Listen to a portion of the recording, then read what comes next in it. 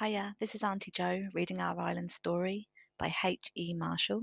We're on chapter 7, but if you want to recap, you can listen to any of the previous chapters I've recorded.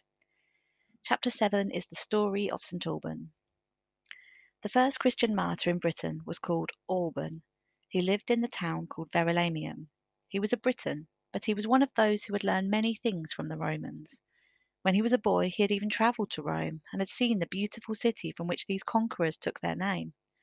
And all that he had seen and learned had helped him to grow up a noble and generous man. Alban had a great deal of money, and with it he used to help the poor people who lived around him. Everyone loved and trusted him. Even the Christians loved and trusted him, although he was a pagan. If anyone was in trouble, he would go for help to Alban, the great, rich, kind man.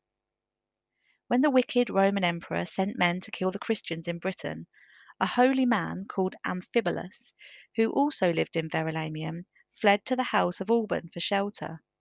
"My lord," said this old man, "the soldiers of the emperor seek me to take my life. Hide me, and God will reward you." "What evil have you done?" asked Alban. "I have done no evil," replied Amphibolus. "I am a Christian, that is all." "Then fear nothing," said Alban kindly. "I have heard much of the Christians, but nothing that is bad." Then Alban took Amphibolus into his house and hid him. He seemed quite safe there, as the soldiers did not think of looking for him in the house of a man who was a pagan. Alban talked every day with Amphibolus, who told him all the story of Christ. It seemed to Alban very beautiful and wonderful that anyone should die to save others. He felt that this religion of love and gentleness was much better than the fierce teaching of the Druids.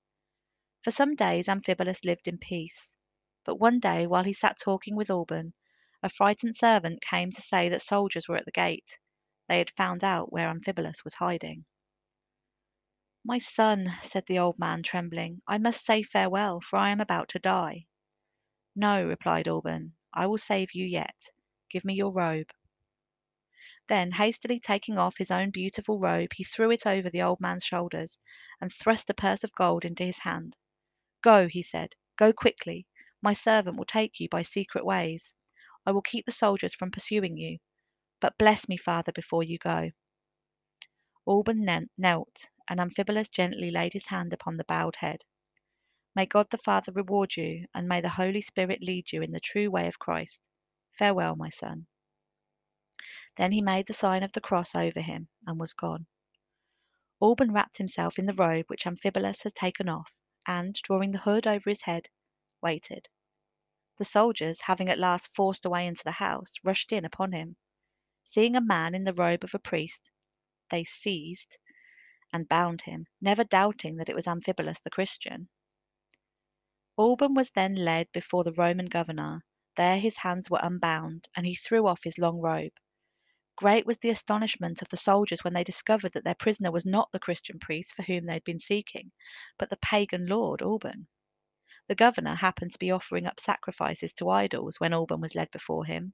He was very angry with the soldiers for allowing Amphibolus to escape, and still more angry with Alban for helping him to do so. "Who are you, and how dare you hide wicked and rebellious people in your house?" he asked. "You must tell me where this Christian is hiding, and offer sacrifices to the gods to show that you are sorry for what you have done." "I can do neither of those things," replied Alban.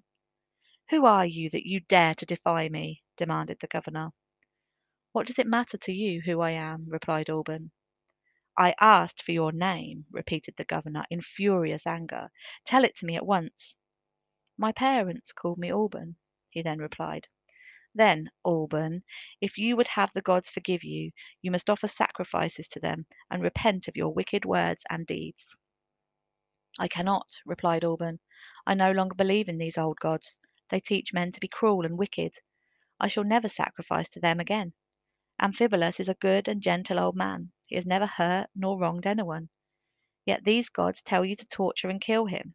I will not believe in them any more. I would rather believe in the God of Amphibolus, who teaches people to love one another." Then the governor cried out, "This man is too wicked to live. Take him and put him to death."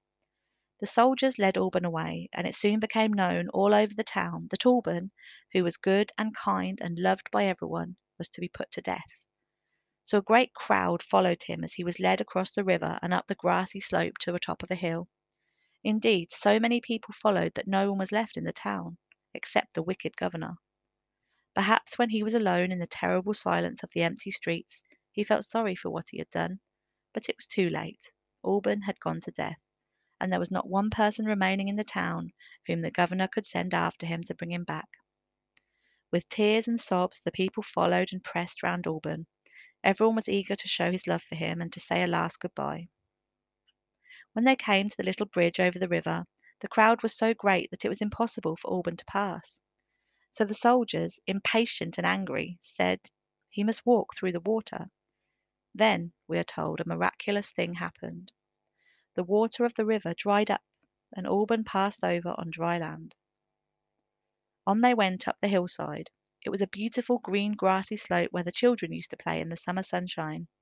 Sweet-scented wild flowers made it bright with their colours. Pretty butterflies fluttered about, and the air was full of the hum of bees and the song of birds. On the top of the hill, Alban knelt down, feeling tired and thirsty. Just at that moment there seemed to spring from the ground a clear stream of water which no one had noticed before. Alban bent down, drank from it, and felt refreshed. A tall soldier had been walking beside Alban, carrying a great sword with which to cut off his head.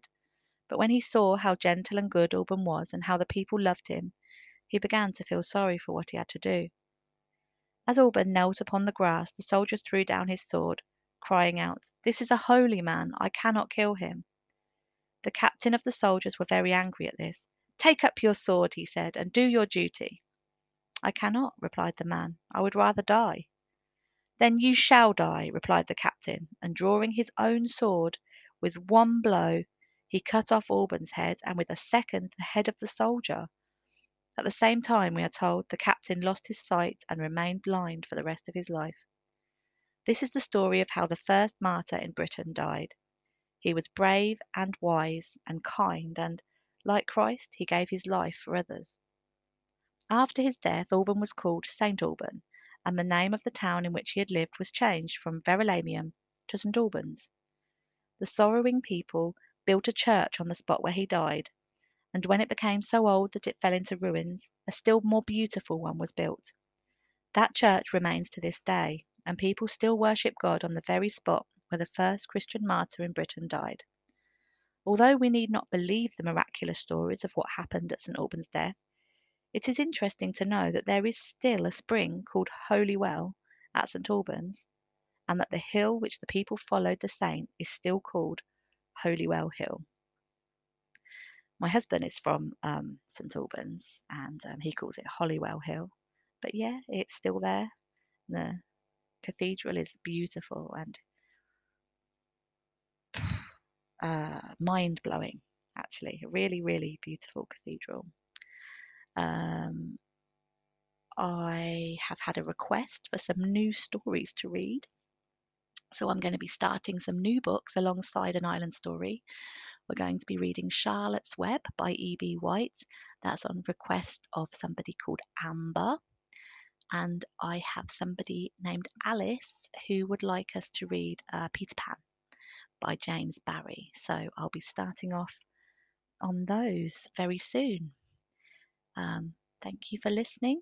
I have a Facebook page called Auntie Jo Reads to You. Oh my goodness, can you hear all this noise? I've got dogs barking, another dog snoring, someone banging, all sorts of things going on. So, don't know what is going on. Yes, so I'll be starting to read those. I'll be continuing with An Island Story alongside those. And if you have any requests, get in touch. Join my Facebook page, which is Auntie Jo Reads to You. Yeah, let's make a little community, a little story bubble. That would be awesome. See you soon.